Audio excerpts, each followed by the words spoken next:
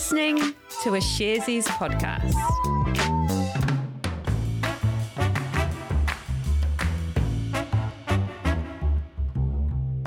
Tēnā tātou katoa. It's Tuesday, the 2nd of November. You're listening to Recap, made for you by Sharesies.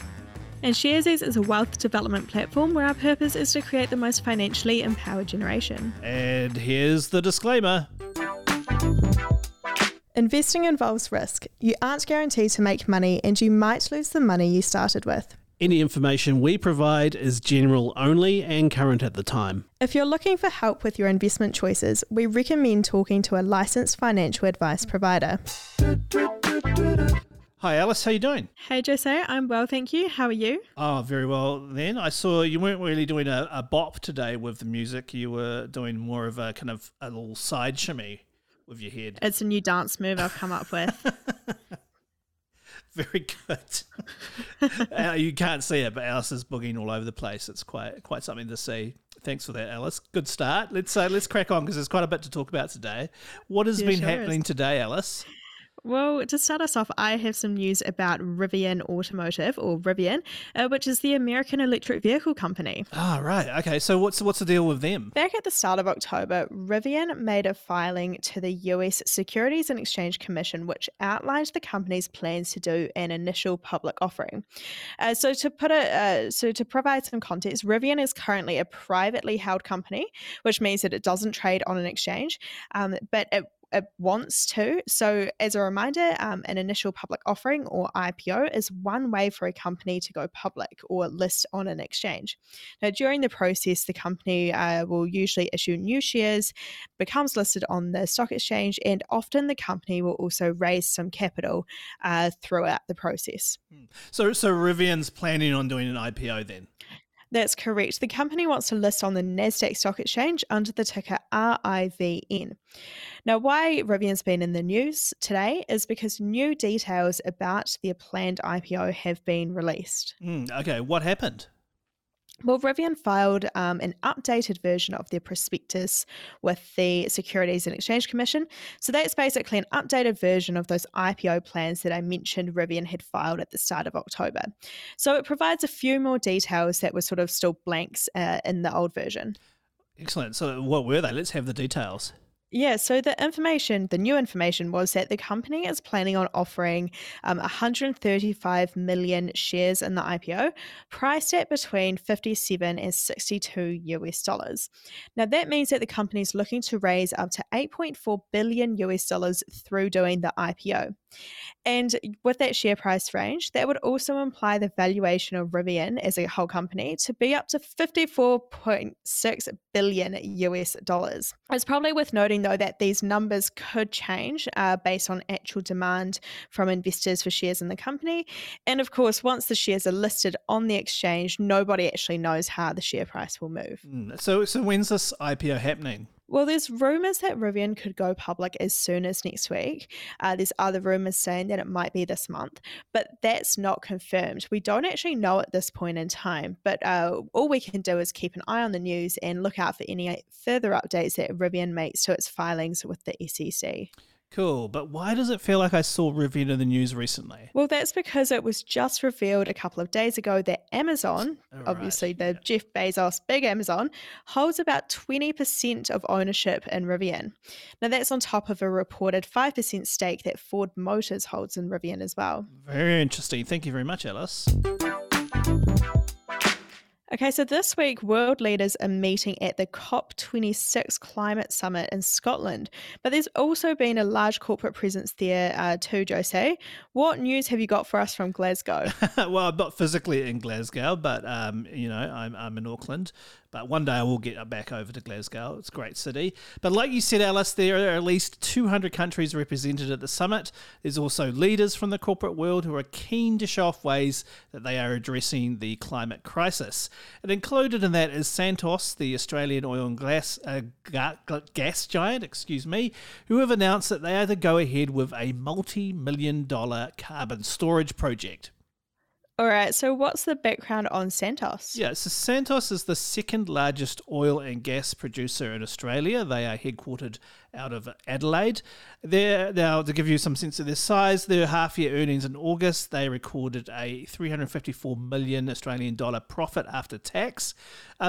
Interestingly, last year it was named in a list of 65 of Australia's worst greenhouse gas emitters by the Footprint News website. And after pressure applied by shareholders, the company pledged to achieve net zero emissions by 2040.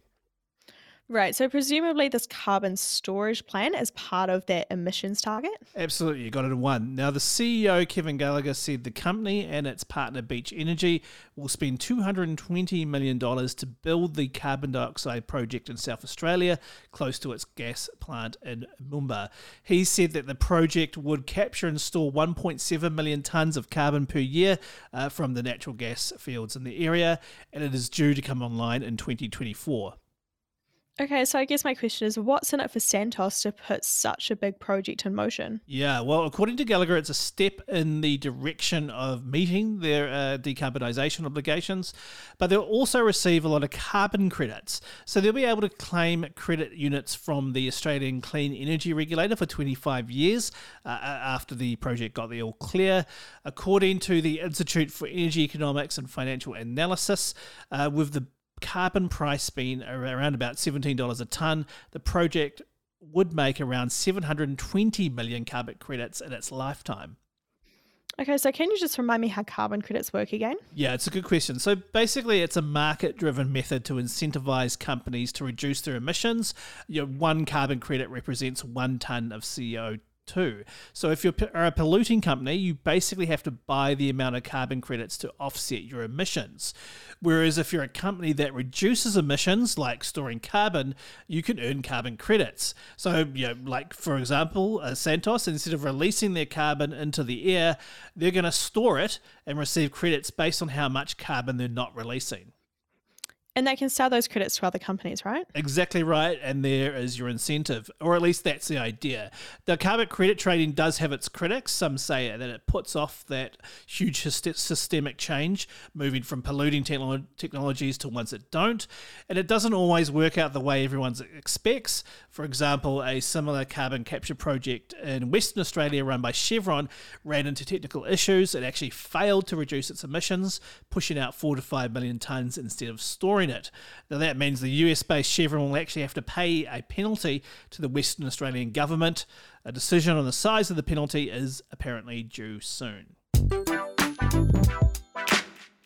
All right, I'll wrap us up today with some news from Coca-Cola. Cool. So Coca-Cola, of course, being the huge beverage giant listed on the New York Stock Exchange. Yeah, and take a guess at just how many countries and territories Coca-Cola sells their products in. I'm going to take a guess and say it's 110. You could almost double that answer, Jose. Of course you it's can, actually 200. Yeah. Well, according to their website. Pretty much just every country in the world almost, right? Yeah. I should have gone for 200, never mind. But that's not just one Coke, right? Like that's all the different types of drinks. Yeah, exactly. Coca-Cola has a whole portfolio of different brands. So not only their namesake Coca-Cola, the drink, they also have Sprite and Fanta as the other soft drinks. And then they have a whole lot of other drinks brands like in the sports space, coffees, teas. They've even got like juice, dairy and plant-based beverage brands. And that is what this news is about today. So Coca-Cola has added another brand to their portfolio. Really? Okay, so what's that? Yeah, so Coca-Cola announced yesterday that they have bought sports drink maker Body Armor. Now, Body Armor describes himself as a premium sports drink that provides superior hydration, and it goes up against the likes of Gatorade and Powerade.